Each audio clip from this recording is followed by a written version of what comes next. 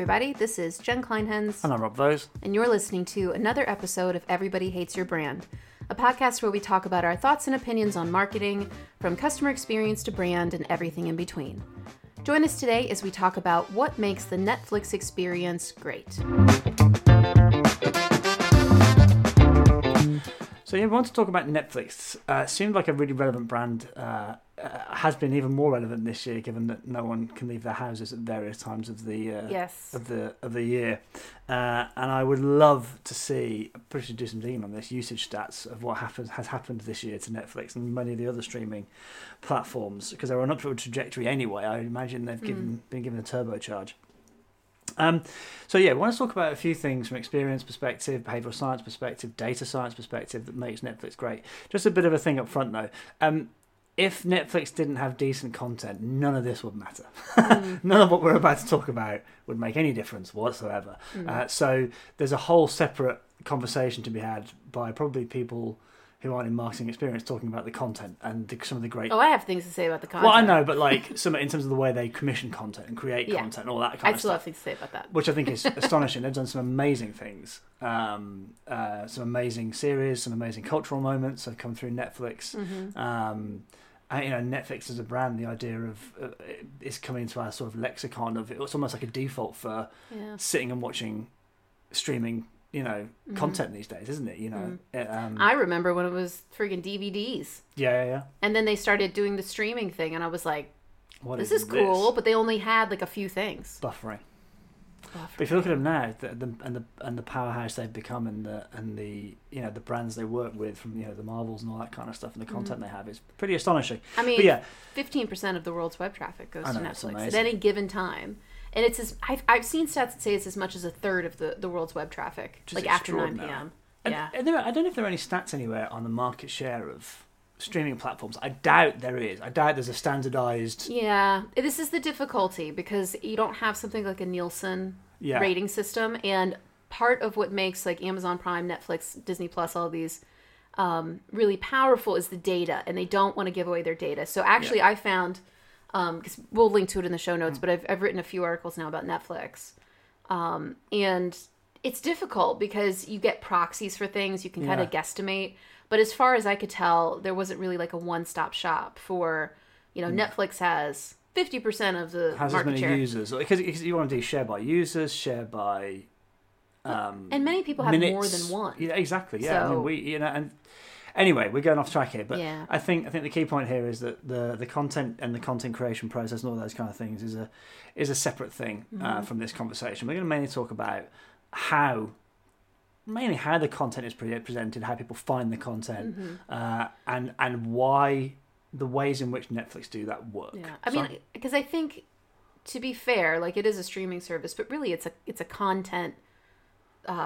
Sort of a curation platform. Yeah, and I think curation's a key word. And I think when we start to get into the data science bit of it, it isn't just a black box. They do some really smart stuff when it comes to data science stuff. But I know, Jen, you kind of come up with some behavioural science principles that you wanted to kind of talk through. So let's kind of do that, and I'll chip in as we go. So where did you want to start with Netflix? Yeah, I mean, I think the interesting thing, like as you were saying about curation, about Netflix, is they are very conscious of the fact that personalization is basically what they exist to do. So Reed Hastings, who's CEO of Netflix, has an interesting quote. So he said, "If the Starbucks secret is a smile when you get your latte, Netflix's secret is that the website adapts to the individual's tastes." So I think they get that this is like a point of differentiation for them. And I think they really get that if they do it wrong, there's ramifications. And if they get it right, it can really be positive. I think one of the really interesting things, just again, we're kind of laying the base here a little bit, but as a culture, they're very experiment driven. I think no surprise, they're very data driven, but I think I was shocked when I was doing research on this to what level they're doing things. So like multivariate testing with thumbnails, for instance, I think is really interesting. Yeah. So they personalize thumbnails? Yes, they can personalize thumbnails based on your location, where you are. And I think, sorry, just to back it up a little bit. So the behavioral science mechanic behind this, it's one of a few. Around personalization is something called the cocktail party effect. And basically it's this idea that your brain will filter out information that's not relevant to you. So if I get on Netflix and I scroll through a bunch of movies that I don't care about, that aren't really for me, that aren't to my taste, it feels like it's an experience that has a lot of content, but not a lot of content for me. And I think it's that key bit that gets people interested and kind of keeps them watching on Netflix. And it's called the cocktail party effect, to be clear, because the idea is essentially if you were because we all go to cocktail parties all the time these days, but if you're at a cocktail party, all the conversations around you are just background noise. It's like It's the teacher from Peanuts, what it was. From the Peanuts, yes. And if you hear your name, all of a sudden your brain picks that up. Yeah, basically your brain will filter out information that's relevant to you, that it has deemed to be relevant to you. And it's basically analogous to, digital environments. And in fact, Accenture did a lot of research around personalization, and they found that 56% of customers would rather buy from a retailer that recognizes them by name. 65% of them would prefer to buy from a retailer who knows their purchase history. And 58% of customers would prefer to buy from a retailer that recommends options based on their past purchases. All three of those things sound a lot like Netflix. Well, I've got some killer stats for you as well. Ooh, okay. In this stat off. The recommendations, apparently, I don't know how they've calculated this, so you have to take this with a pinch of salt, produces $1 billion a year in terms of customer retention. That's interesting. I wonder how they came up with that number. And something like 80% of Netflix's views come from recommendations being put in front of people. I found a phenomenal article by a guy called David Chong, who wrote it on Medium. He's part of the Towards Data Science group on Medium. And he explains in some detail, but not overly stretching detail, thank you, David, how Netflix's recommender system works and the different layers of it, and why things like why it's in rows. So the idea is because it's in a row, if you sit and stop and scroll through a row, you're interested. If you scroll straight past it, you're not. So they can even use things like that. So there's some really simple things like category level stuff. You've watched X category, therefore you might be interested in this category. The stuff around the trending, so the short-term trend stuff, you would think is just stuff that's new, but it's not. They also apply filters on top of that in terms of, is it a seasonal thing? So we'll get a whole bunch of Christmas stuff, I'm sure. But also global events like coronavirus and elections and all that sort of stuff. They do things like the continue watching bit. Again, is still personalised based on the probability of members to continue watching those things. Like, when was the last time you watched it? What point did you abandon it? What device were you watching it on? Like, the level of detail is astonishing. Like video to video ranker, which is quite interesting. So collaborative filtering, which is kind of there's two forms, and I'm sorry any data scientists who are about to listen to this. There's two forms. There's person-based collaborative filtering and product-based collaborative filtering. So person-based collaborative filtering. Okay. So what it basically says is a person one would say, people like you also like this. And that's great. But it's hugely data intensive because they've got to understand you as a customer, and they have to find other. And there's going to be a whole bunch of data that sits behind that, all that kind of stuff. But there's also product-based collaborative filtering, which is these are similar products to the one that you have bought or are interested in, which obviously is a lot less data intensive in terms of understanding the customer's behaviour. So they use both of those things, and then the bit that I find fascinating on top of that, there's a whole bunch of other stuff as well. But the bit that I find fascinating, and I'm always really sketchy about recommendation engines because they're black boxes, and I want to know, and there is research to show that people want to see the cause and effect. They want to know where that recommendation came from, especially in a complex system, like a recommendation engine. But they have something where they have to show sort of evidence to support why this is being put in front of somebody. So that's where that recommendations, the star or percentage ranking comes from, and they use that, and they use a whole bunch of stuff to kind of show, and even the names of the categories, because you watched this, because you did that, because you did the other. It's so important that they do that, and that's the bit that I like about it. And then the last thing I'll say is that recommendation engines are great, and I think a lot of the algorithms in our social networks fall foul of this, which is they present stuff that we think you want to watch, which is absolutely what they should do. But Netflix also adds in stretch. It also says this might be a little bit outside of your comfort zone, but because they know the more categories you're interested in, the more the better it is for them. Well, interestingly, now they have a shuffle feature as well. Like, it says, like, you can't figure out what to watch, then hit the shuffle and we'll just give you something random. And I would assume that that shuffle is personalized as well. I mean, I don't know, because honestly, like, I think with a lot of the recent sort of controversy around, like, living in a bubble, like the Facebook bubble or whatever, I kind of wonder if that's their solution for that. Maybe. Is hey, let's just shake it up and show you maybe, like, what's popular across Netflix globally. Yeah. Like, what do we think, you might like that you haven't seen before? I think a lot of the things about recommendation engines I don't like, Netflix solved and have done fantastically well. Yeah. Same as, much as I'm not a huge fan of Amazon, same with Amazon with their stuff. There's occasionally you'll get some stuff with Amazon, you're like, what? But again, there's clarity. You can see how they got from A to B. Yeah. I'm interested to see, too, because I wonder if Netflix on any level, like, sells the data that they have about people. So, like, in the U.S., they use a thing called a Q score. So, like, a celebrity has a Q score.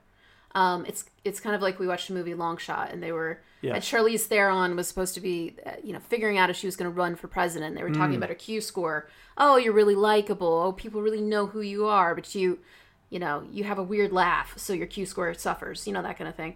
So I wonder if Netflix is going to, like, Tom Cruise's agent or something and saying, like, hey, we've got this platform to help you figure out, like, how likable, how well known, how familiar are people with Tom Cruise, or quite possibly. I think the other thing it helps them obviously do is commission. Yeah. What are we missing? What do we need? We don't have enough. It's interesting. Romantic comedies. We don't have enough this and that and the other. I mean, there is still some level of, like, human creativity there. So if you want to talk about creativity and machines a little bit, I do think that their data does help them figure out, like, what do they feel like is going to be successful in terms of commissioned content. But there's still a secret sauce to it. I mean, if people watch The Crown... and then somebody, creates, I don't know, okay, people like historical British dramas, so let's make a drama about Winston Churchill. Yeah.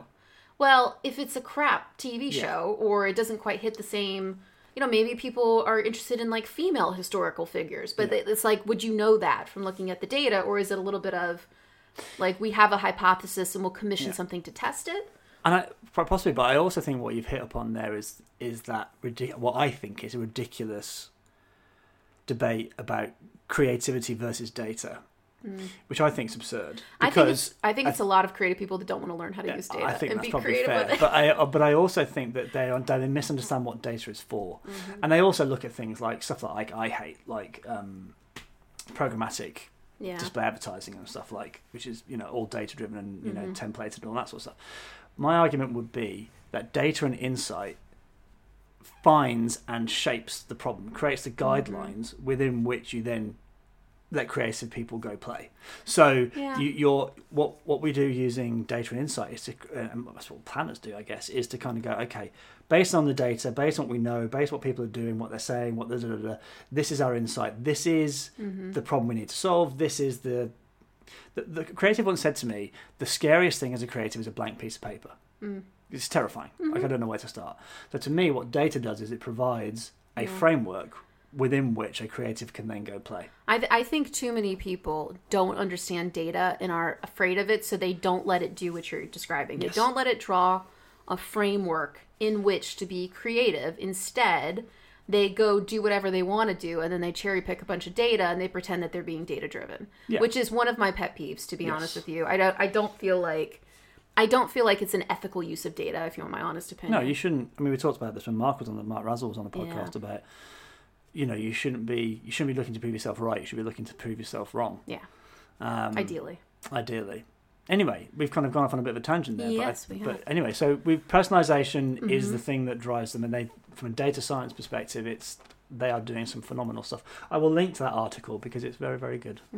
Yeah, so I think if we want to talk about a few other sort of behavioral science things about their experience that I think are really interesting, is this idea of idleness aversion. So there's a principle called idleness aversion, and basically it says that people are happier when they're busy, even if they're forced to be busy. So I think, like, a good analogy or good story for this is the story of the elevator and the wait time. So it's been referenced in a bunch of places. I don't know who actually did this study. Sounds like a Roald Dahl book.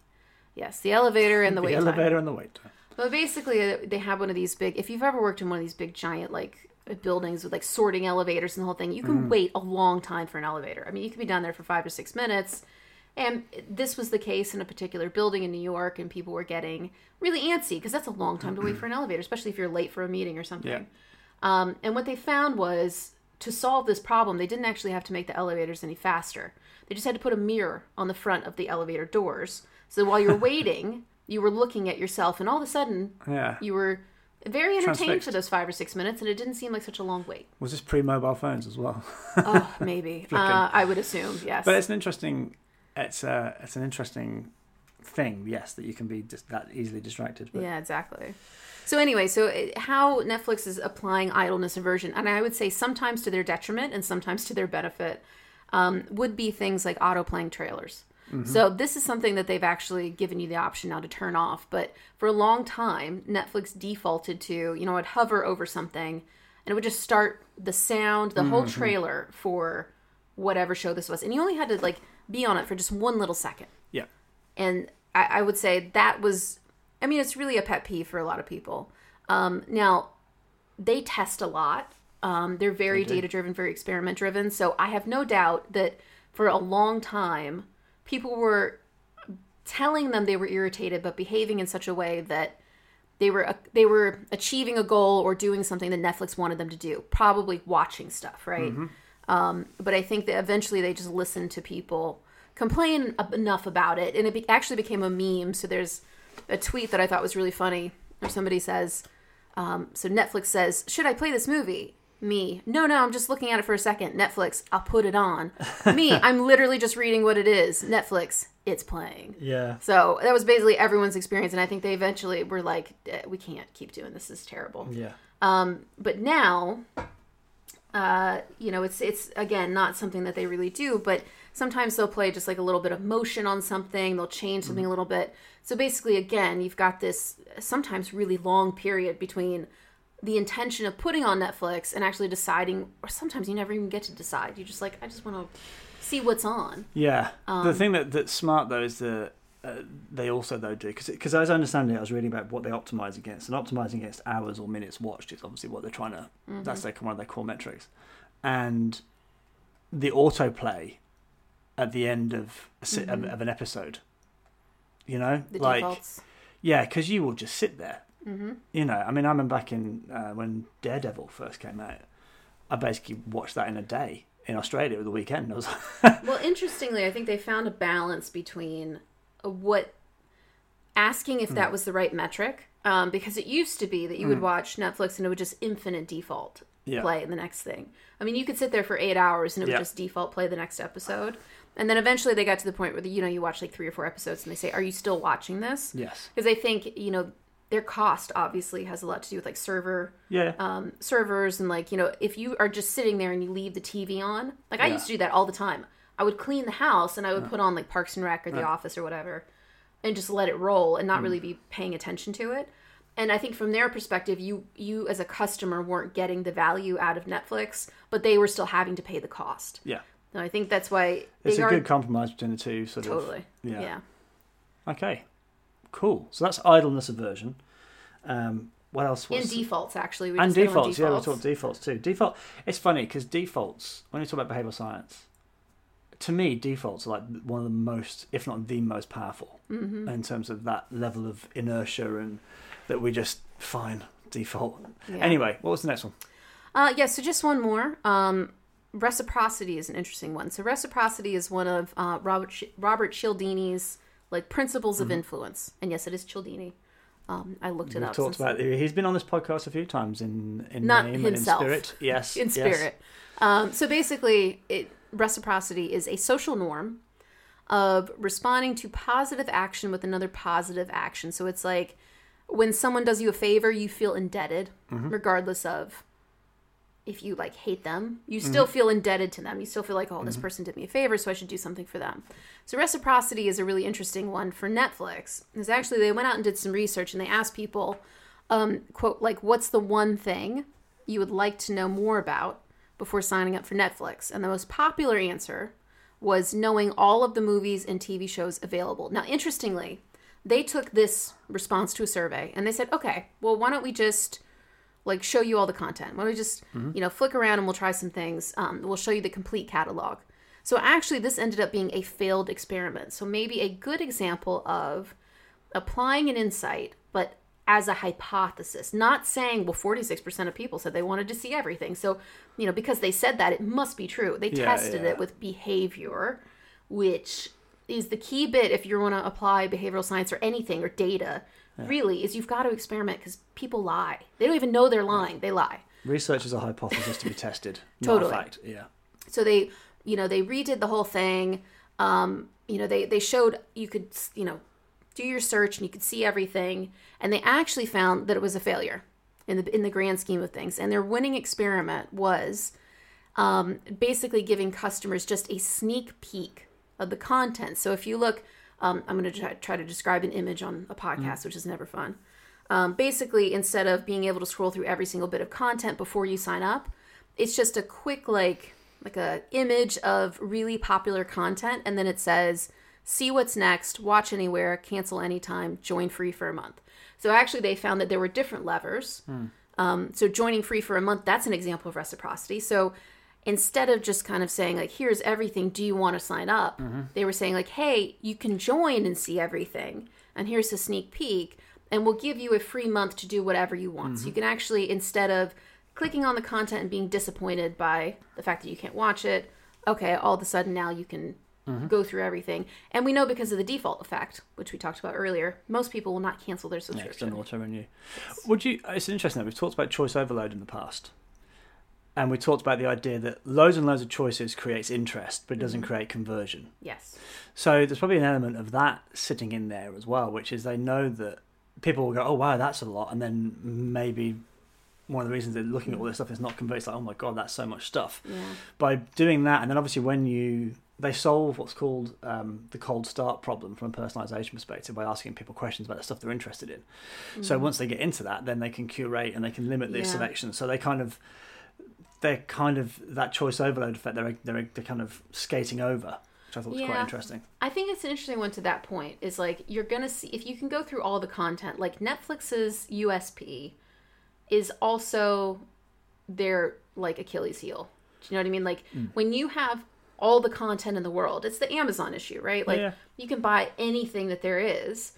People don't want to. They think they do. They want to browse. They want to look around. They're like, oh, let me look at every blouse. Look at 5,000 blouses. Yeah. But when it comes down to it, to your point, like people just will not make a decision if they've got too many options.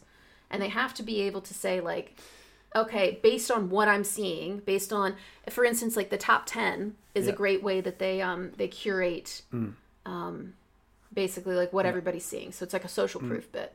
Okay, well, it's the top 10. I've narrowed it down. I can choose between 10 things. Because I can tell you off the bat, I don't want 5 of them. 3 of them I've already seen, and 2 of them look interesting, so let me choose between those 2. Human beings really need information to be chunked down for them to be able to compare and make a decision. Yeah, I just think Netflix is a great example of a brand that does things right, in the sense of they experiment, they use research as creating a hypothesis to be tested, they mix behavioural and data science together brilliantly. They've realised that content and the exploration and curation of content is what they do. So they've invested obviously heavily from a content perspective, but they clearly have invested a huge amount into machine learning, data scientists, that kind of stuff as well. And they are just an extraordinary group when it comes to that kind of stuff. I don't know anybody who's doing this as, Amazon, yeah. But there's not many people who do it like this, and I think they do a phenomenal job. So that's it for this episode of Everybody Hates Your Brand. We hope you enjoyed it. You can find show notes, resources, and more episodes on our website, everybodyhatesyourbrand.com. But before we go, let's leave on a positive note and let's share what we're loving right now. So, Rob, what you got this week? Well, as you know, as a Ritzer Knight, he posted something on his LinkedIn page, which is a video, basically 17 slides that every marketer needs to know about television. And he did this thing. It's on a Swedish. It looks like a TV show. I don't think it is a TV show, but it's very professional. And he actually speaks Swedish at the beginning. I didn't even know he spoke Swedish, but it's not all in Swedish, so you don't have to speak the language. But it's a really interesting look at TV and why people who say TV is dying don't necessarily know what they're talking about, and lots and lots of good, powerful stats to back that up. You have to consider the source in some of these things, but I do think it's a really interesting look at the role of TV in everyone's lives, not just people say young people aren't watching TV as much. That's true, but it's also where they see most video advertising, for example. He did some stats around that kind of stuff. Some really interesting stuff. It's about a 45-minute long video, and we'll post in the show notes. It's definitely worth a watch. Okay. What did you have, Jennifer? So I had a happy ending to a story of missteps. Let's put it that way. So Sherwin-Williams, you may or may not know, I think they're in the UK as well, but they're an American paint company. So you go into Sherwin-Williams and they mix paints or whatever. And they had somebody who had been working for them for about 3 years. He was in college and he was just kind of working at Sherwin-Williams for 3 years, which is an insignificant amount of time. And the story goes that on his sort of moments of his spare time, he was using his employee discount to buy cans of paint, and this is very popular on TikTok, to put in different things of paint, like different dyes in the paint, and stir it around and have people guess what color is going to come out. In some cases, he was he didn't even know himself, did he? He was playing around with something. No, he was just trying things. So he garnered 1.4 million followers. Okay, let me say that again: 1.4 million. Now, to put that into perspective, I went on Sherwin-Williams' Instagram, their Facebook, and their LinkedIn. No. Facebook, Instagram, Twitter, and their Twitter, and combined them, and that was only 900,000 followers. Right. So he has created a TikTok all around Sherwin-Williams paints and has gotten more followers than their entire social media team and agency combined. So that's pretty impressive. Yeah. Give it to this kid, high five. You would think they would give him a big high five. You would think that they would, be partnering with him or think of a very smart way to figure it out. Instead, what happened is he got a knock on his door from HR. And HR said, we believe that you've been doing this on company time. We believe that customers may have suffered. Now, this is he said, she said, because who knows what was actually going on. If people saw him making TikToks while he was mixing their paint, it all gets really fuzzy. And, it's doing things on company time for your own personal benefit is always a no-no. But instead of giving him a slap on the wrist and saying, hey, listen, let's find a way to work together because obviously you've created something of value, they fired him. Which I think many people facepalmed at that. But there is a happy ending to this story. I'd heard that initial bit. I didn't hear there was a happy ending. So his name is Tony Pilasano, Piloseno.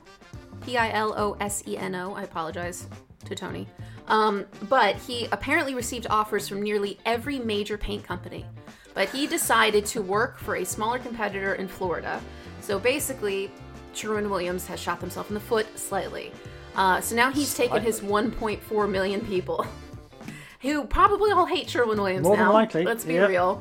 And he has taken them, and he's going to work with them to develop his own line of paint. That's amazing. That's amazing. What a great story. I mean, he was a college student. He was part-time at Sherwin-Williams. And look, I get we're living in a new world. So you can't really blame Sherwin-Williams. But I think most people on the face of it would say, maybe that wasn't a great decision, but you know what? Competitors, other people saw it as an opportunity, and they took advantage of it, and now they've got an audience of over 1 million people. I mean, that screams to me that Sherwin-Williams are just extraordinarily old-fashioned, maybe, or extraordinarily conservative in their thinking, or something. Don't know what TikTok who is. knows? But, I mean, look, it's hard to blame a company like that, because I do think he was really toeing the line in terms of creating content on company time. But he did say that a lot of this he bought himself, and he was doing it as so what? I can see it in both ways. If you've got a queue of customers a dangerous precedent, and you're mixing paint for TikTok, fair enough. Yeah. But I'm not sure that was the case. So just think, it's like when it's just hugely short-sighted. Yeah, anyway. I think it's debatable because you can see it from Sherwin-Williams' point of view as well. To say maybe he's distracting from serving customers and all that. But I think really most people would side with Tony, and they would say listen, Sherwin-Williams, he has a lot of. I mean, they could have more than doubled their social following if, for instance, they had said, oh my God, like maybe you come work on our social team or get hired by the agency or anything. Absolutely. But they did not extend that olive branch. They instead took a pretty hard line. But again, like it's a happy ending. So, good for him. Well, you did it. You've wasted another perfectly good half an hour or so with Rob and Jen and the Everybody Hates Your Brand podcast. Again, you can find us on everybodyhatesyourbrand.com and your podcast platform of choice. Have a week. Take great care and be vigilant.